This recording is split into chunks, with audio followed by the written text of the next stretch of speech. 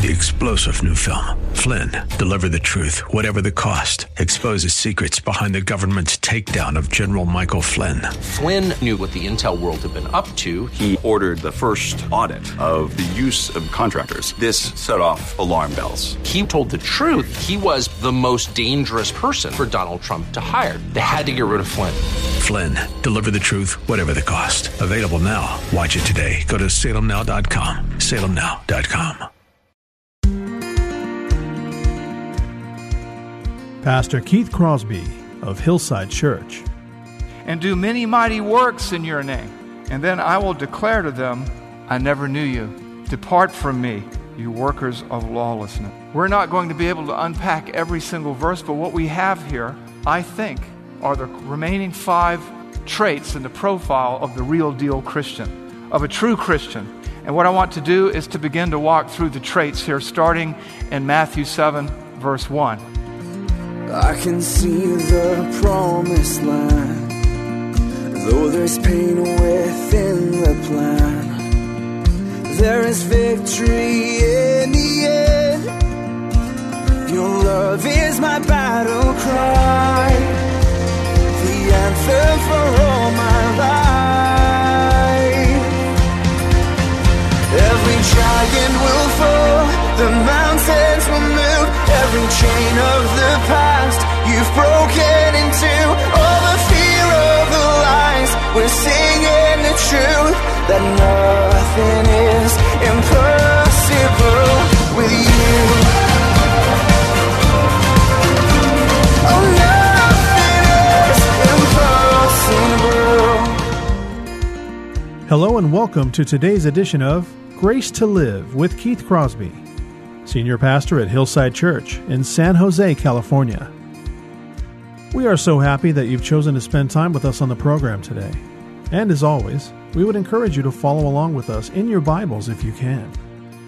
On today's broadcast, Pastor Keith continues our walk through the Sermon on the Mount with his Successful Kingdom Living teaching series.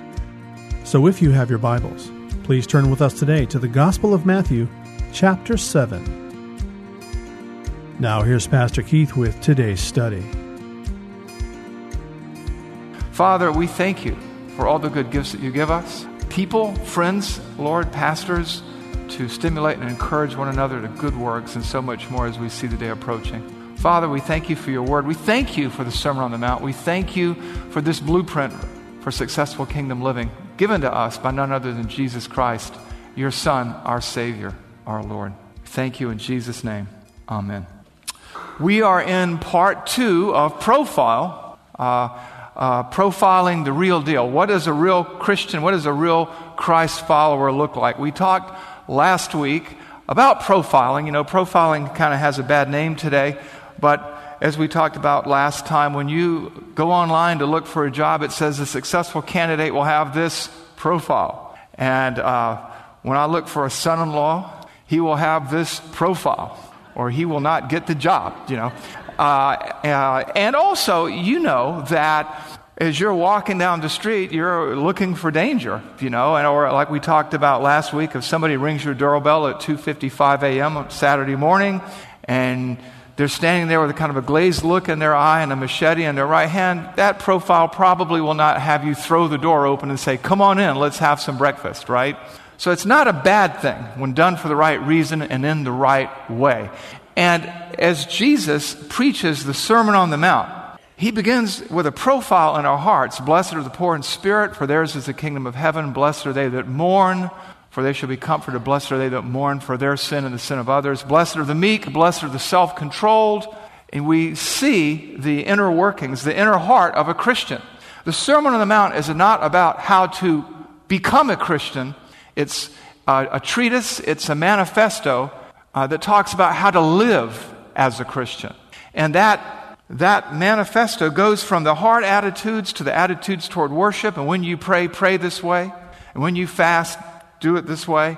And it comes from the inside and it radiates outwardly. What's inside of us comes out of us. So it comes from the prayer closet to the public square.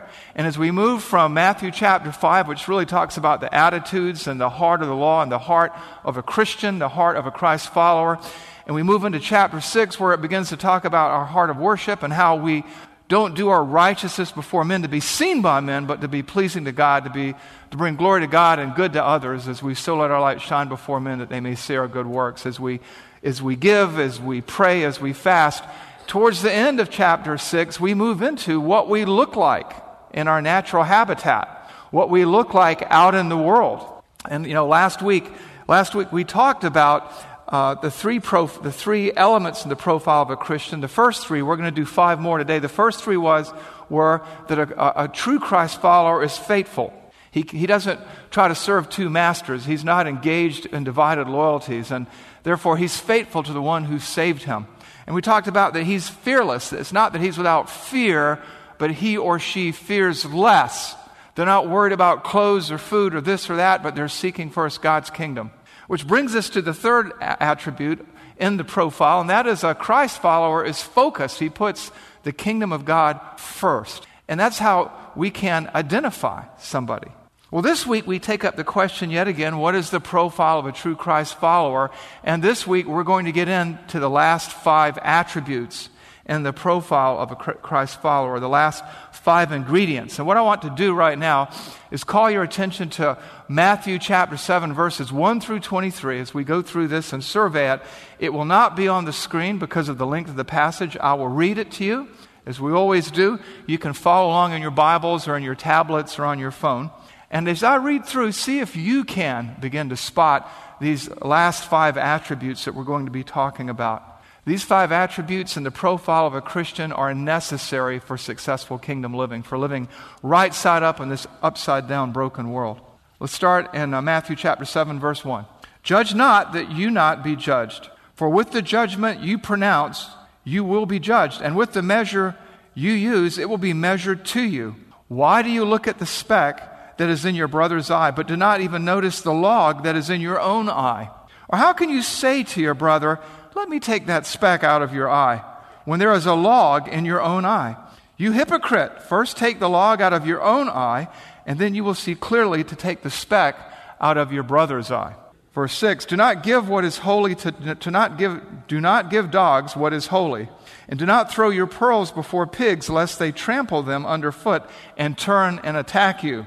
Ask and it will be given to you, seek and you will find, knock and it will be opened to you. For everyone who asks receives, and the one who seeks finds, and to the one who knocks it will be open. Or which one of you, if his son asks him for bread, will give him a stone? Or if he asks for a fish, will give him a serpent? If you then, who are evil, know how to give good gifts to your children, how much more will your Father who is in heaven give good gifts to those who ask him? So whatever you wish others would do to you, do also to them, for this is the law and the prophets. Verse 13, enter by the narrow gate, for the gate is wide and the way is easy that leads to destruction. And those who enter by it are many, for the gate is narrow and the way is hard that leads to life, and those are few who find it. Beware of false prophets who come to you in sheep's clothing, but inwardly are ravenous wolves. You will recognize them by their fruits. Are grapes gathered from thorn bushes or figs from thistles? So every healthy tree bears good fruit, but the diseased tree bears bad fruit. A healthy tree cannot bear bad fruit, nor can a diseased tree bear good fruit. Every tree that does not bear good fruit is cut down and thrown into the fire. Thus you will recognize them by their fruits. Not everyone who says to me, Lord, Lord, will enter into the kingdom of heaven, but the one who does the will of my Father who is in heaven. On that day many will say to me, Lord, Lord, did we not prophesy in your name, and cast out demons in your name, and do many mighty works in your name? And then I will declare to them, I never knew you. Depart from me, you workers of lawlessness. We're not going to be able to unpack every single verse, but what we have here, I think, are the remaining 5 traits in the profile of the real deal Christian, of a true Christian. And what I want to do is to begin to walk through the traits here, starting in Matthew 7, verse 1. And the first trait is this. The fourth trait in the profile of a Christian is this. He or she is humble rather than hypocritical. He or she is humble rather than hypocritical. Where do we see this? Verses 1 through 5. Judge not that you not be judged, for with the judgment you pronounce, you will be judged. And with the measure you use, it will be measured to you. Why do you see the speck that is in your brother's eye, but do not notice the log that is in your own eye?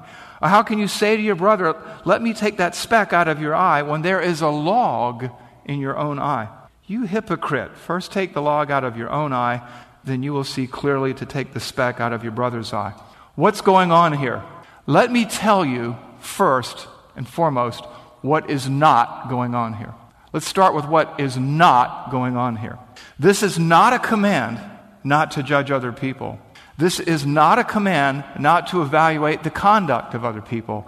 We live in this age where, who am I to judge? And we kind of have the wishy-washy thing, and we don't know what truth is, and this is your truth, and this is my truth. And people take this verse and say, well, judge not, lest you not be judged. That's not what it's saying. I mean, if you just look at the text and say, what do the words say? What do the words mean? And what do? We understand we are being told not to judge hypocritically, not to evaluate hypocritically. I mean, if you never judged or evaluated anything, you'd never cross the street, you'd never leave your house, or if you did, you'd be playing with a present on the yellow line on a freeway and get run over because you didn't have the judgment, the evaluation, or the common sense to be safe. Beyond that, Matthew 7:6, the immediate context, calls for judgment, calls for evaluation. Don't give what's holy to dogs. How do you know a dog? How do you know somebody who's not serious about the Word of God, who's not serious about hearing from you? You make an evaluation. You judge on the spot. Matthew 7:15 through 16 calls for the evaluation or judgment or profiling or scrutiny of the wolf in sheep's clothing, right? So that's not what's going on here. Even in James, he repeats the theme that Jesus elucidates here. Does a spring pour forth from the same opening both fresh and salt water? Can a fig tree, my brothers, bear olives, or a grapevine bear fruit, bear figs? Neither can a salt pond yield fresh water. Or as Jesus says, you don't get figs from thistles. So it's not saying don't judge. So when some postmodern, whatever, tells you that, understand and pray for them because they haven't read their Bibles. We are not being commanded not to judge. In fact, in John 7:24, Jesus says, judge with righteous judgment. Don't judge by appearances, but judge with righteous judgment. John 7:24. So what is it saying here? It's basically saying this: before you tear down somebody else's house, make sure your house is in order. What is it saying here? It's saying people in glass houses should not throw stones. All those good cliches. Jesus puts it this way in the Gospel of Luke: judge not, and you will not be judged. Condemn not, and you will not be condemned. Forgive, and you will be forgiven.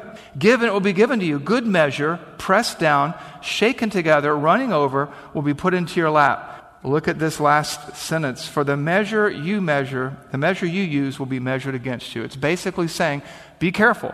Be careful. Be careful to be quick to jump on somebody's case when your problems are bigger than theirs are.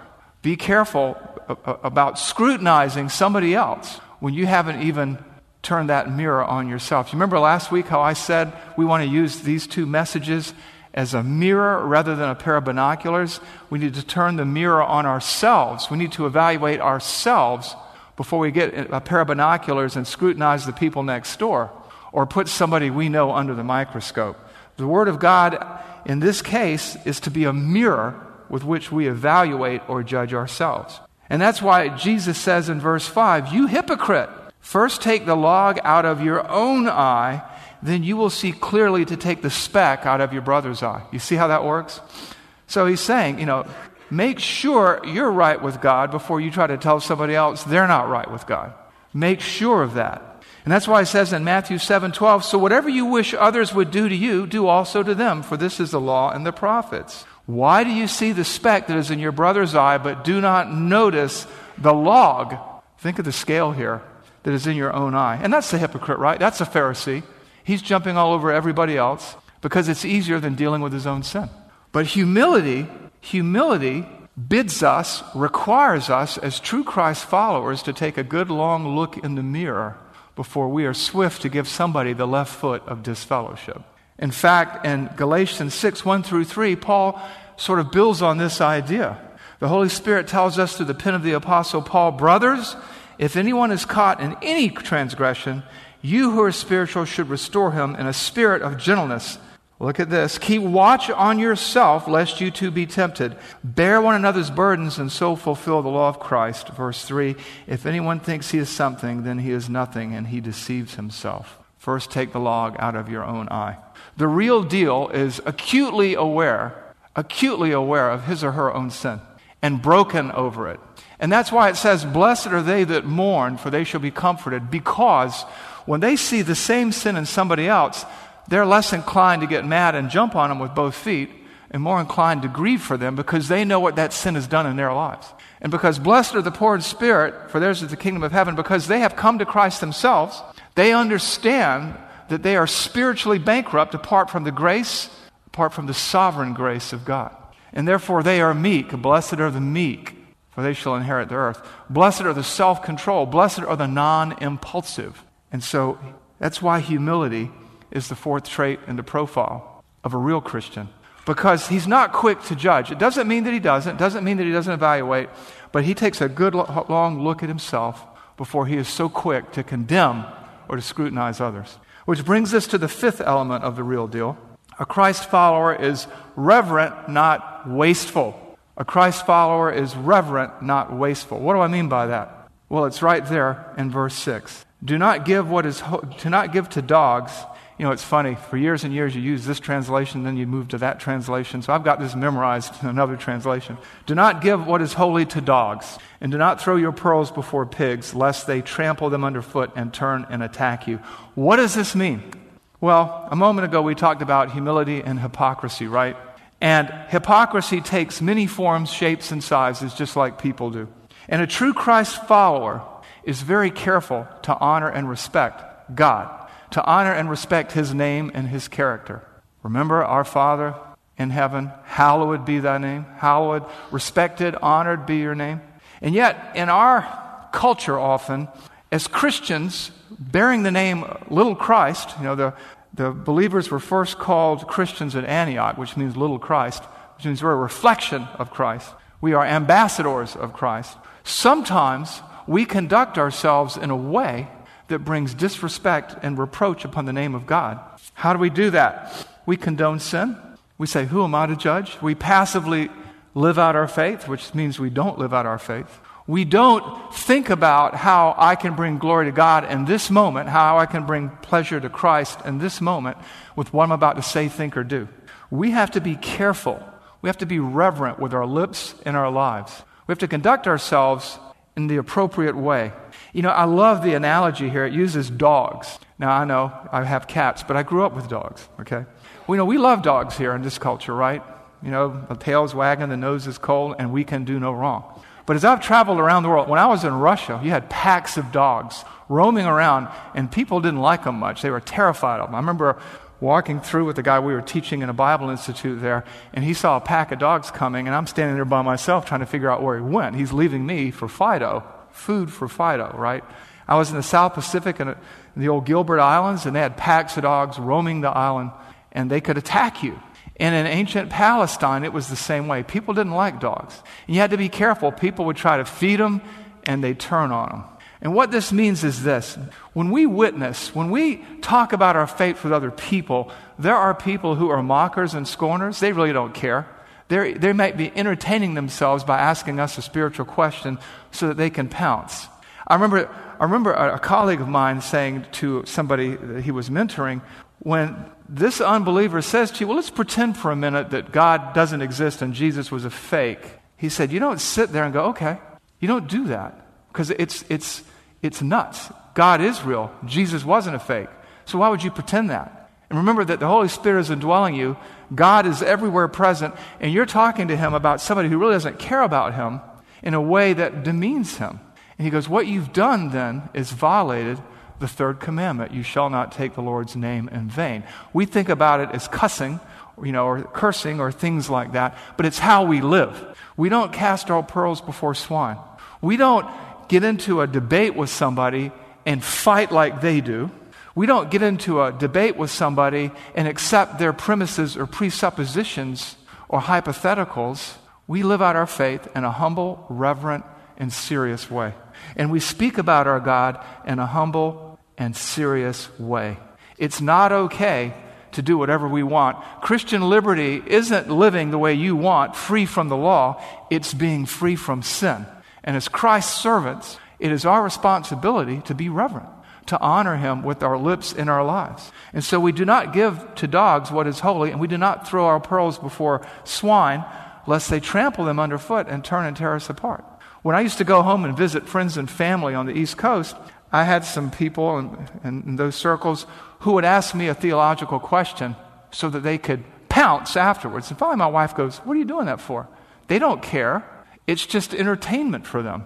So when somebody says to you around the dinner table, "Why this, and this?" say, "That's a great question. Why don't we meet tomorrow, bring a Bible, and we'll talk about it over coffee?" You know what happened? When I did that, nobody took me up on my offer. Why? Because they didn't care. All I was doing was casting my pearls before swine. And that's why it says in Exodus 27, "You shall not take the name of the Lord your God in vain, for the Lord will not hold him guiltless who takes his name in vain." When it says, "Hallowed be thy name, thy kingdom come, thy will be done on earth as it is in heaven," we live our lives in a way that indicates we take him seriously, that we revere him, that we honor him. We live our lives in humility, saying, "Not what I will, Lord, but what you will." And that is the profile of the real deal.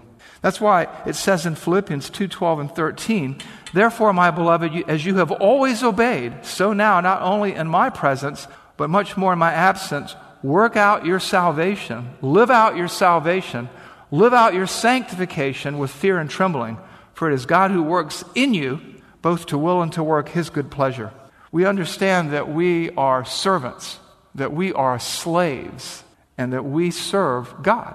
And we don't get to play games with his name. We don't get to cut ourselves slack. I know it sounds tough, but that's the way it is. You can be a slave to Satan in this world, or you can be a slave to God. But as the great theologian and songwriter once said, Bob Dylan, you got to serve somebody, right? 1 Peter 1:17 through 19. "And if you call on him as Father who judges impartially according to each one's deeds, conduct yourselves with fear throughout the time of your exile, knowing that you were ransomed from the futile ways inherited from your forefathers, not with perishable things such as gold or silver, but with the precious blood of Christ, like that of a lamb without blemish or spot." You know, we live in a secular culture where many times well-intended Christians try to be hip or relevant by being irreverent. But that's not worship. And our lives are to be worship. And what is worship? We've talked about this before. Conforming your will to the Word of God. Conforming your life to the Word of God. We're not silly. We're not wasteful. You know, I watched a video of a guy speaking before the city council. He thought he was representing Christ, and he was representing himself. And he got out there and he made a fool out of himself. And in so doing, he took God's name in vain. And those people just looked at him like he was crazy because he acted like he was crazy. He wasn't cute and he wasn't funny, you know, and all he did was confirm for them that people who believe in Christ must have a screw loose or shouldn't be taken seriously. We are reverent. We make the most of every opportunity. We do not throw what is holy before dogs or pigs, because they will turn and tear you to pieces sooner or later. Hallowed be thy name. We hallow rather than waste his name. The sixth element in the profile of the real deal is this. The real deal, the true Christian, the faithful Christian, the humble and reverent Christ follower is obedient, not complacent. Obedient, not complacent. That's the profile. And the question is it mine and is it yours? Where do we see this? Verses 13 and 14. Jesus says, "Enter through by the narrow gate." It's a command. It's an exhortation. "For the gate is wide and the way is easy that leads to destruction, and those who enter by it are many." Verse 14, "For the gate is narrow and the way is hard that leads to life, and those who find it are few."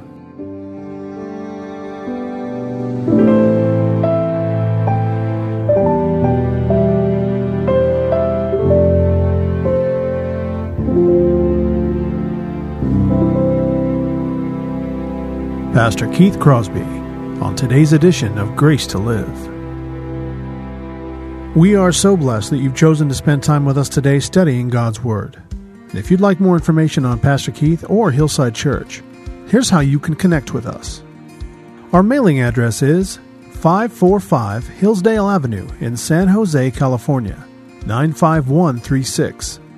The church office telephone line is area code 408-269-4782.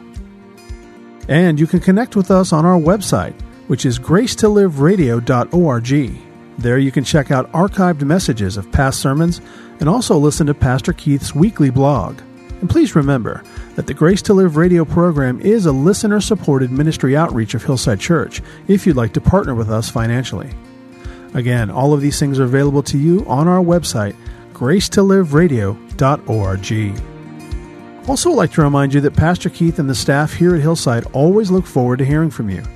So if you'd like to drop us a note, you can email us here at keith@hillside.org and also at jono@hillside.org. That's JONO@hillside.org.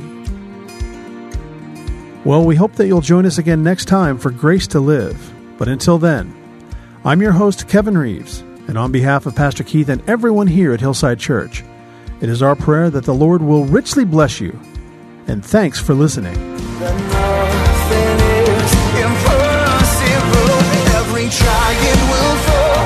The mountains will move. Every chain of the past you've broken into.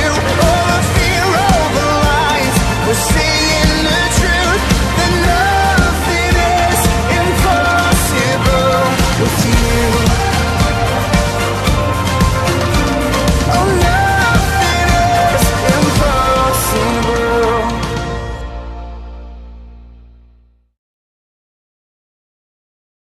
3-star General Michael J. Flynn, head of the Pentagon Intelligence Agency, knew all the government's dirty secrets. He was one of the most respected generals in the military. Flynn knew what the intel world had been up to. He understood its funding. He ordered the first audit of the use of contractors. This set off alarm bells. The explosive new documentary, Flynn, Deliver the Truth, Whatever the Cost, uncovers the facts behind this scandal. Flynn told the truth. He was the most dangerous person for Donald Trump to hire. I find out the worst enemy that I'm going to face in my life is right here in America. They took my assessment and they wanted me to change it. And I was like, I'm not changing it. They had to get rid of Flynn. With in-depth interviews, archival footage, and never-before-seen personal records of the man behind the headlines. I just felt like I was drowning. Flynn, Deliver the Truth, Whatever the Cost. Available now. Watch it today. Go to salemnow.com. salemnow.com.